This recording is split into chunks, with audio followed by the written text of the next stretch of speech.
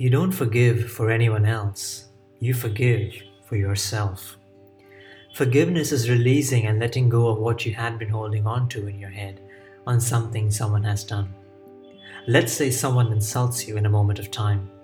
He or she will have done that action in that moment, but you will hold on to it, replay that in your head again and again, thereby creating the same emotions again and again.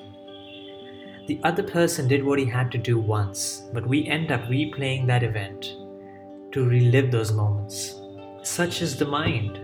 Let us be more present to it and not fall for it. Forgiveness is letting go and releasing that from your head. It has nothing to do with the other person, actually. It has all to do with you. At times, people believe forgiveness comes across as permissiveness, which will, in a way, give permission to the other person to continue in their ways. Forgiveness doesn't mean you become a pushover. You can be assertive and communicate what you need to. It also doesn't mean you should go ahead and get people back into your lives. It simply means you're not holding on to what they have done in your head. You are at peace with whatever happened. It is a sign of strength.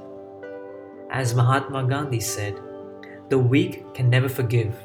Forgiveness is the attribute of the strong. So why should you forgive? The primary reason you should forgive someone is for your own well-being. Living around carrying the baggage of being a victim or wrong will just affect your vitality, your happiness, and fuel malice in your heart.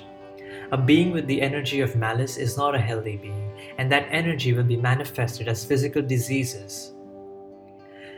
There have been numerous studies linked to unforgiveness and physical health, low immunity, cancer, hypertension, and various other diseases. It doesn't allow you to enjoy this journey of life. When you travel, would you prefer traveling light or traveling with a huge baggage? Of course you would prefer to travel light. Same way in the journey of life, when there is no baggage we are holding on to in our minds, our journey is lighter and more fun. When our hearts are not holding on to anything, love will flow through us to the world. This is a very important aspect of self-healing. When you heal the self, you are in a way contributing to healing the world. So how can you forgive? 1. Acceptance. Accept whatever happened. Know whatever happened, you cannot change that, but how you feel is in your hands. And that event or memory can't determine the quality of the rest of your life. 2nd is self-awareness or meditation. The more present and attentive we become to the present moment, automatically there will be a natural acceptance to whatever is. Acceptance fills you with peace and power, which will make letting go very easy. When there is acceptance, one needn't forgive separately. It is inherent in it. Making a conscious decision.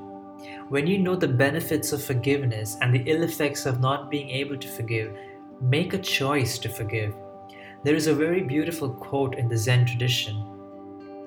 Lao Tzu said, "In the end, the treasure of life is missed by those who hold on and gained by those who let go." Positive self-talk. The mind can at times go back to that event again and again, depending upon the depth of hurt you might have felt. But you will have to, with positive and elevated self-talk, bring your thoughts back to its course. And lastly, the very important tool I use is contemplating death.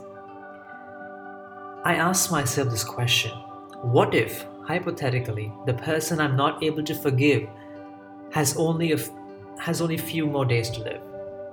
Would I be still mad at him for whatever happened? Or would I just forgive that person and let go? To me, the answer is always let it go.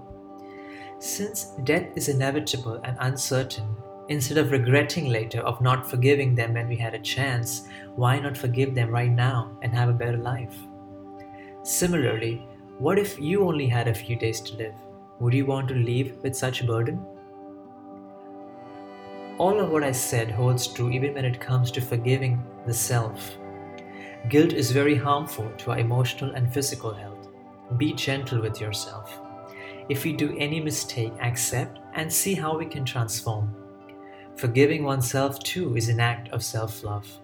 Mercy is to be practiced on self too. Unforgiveness is toxic, but to forgive is to heal.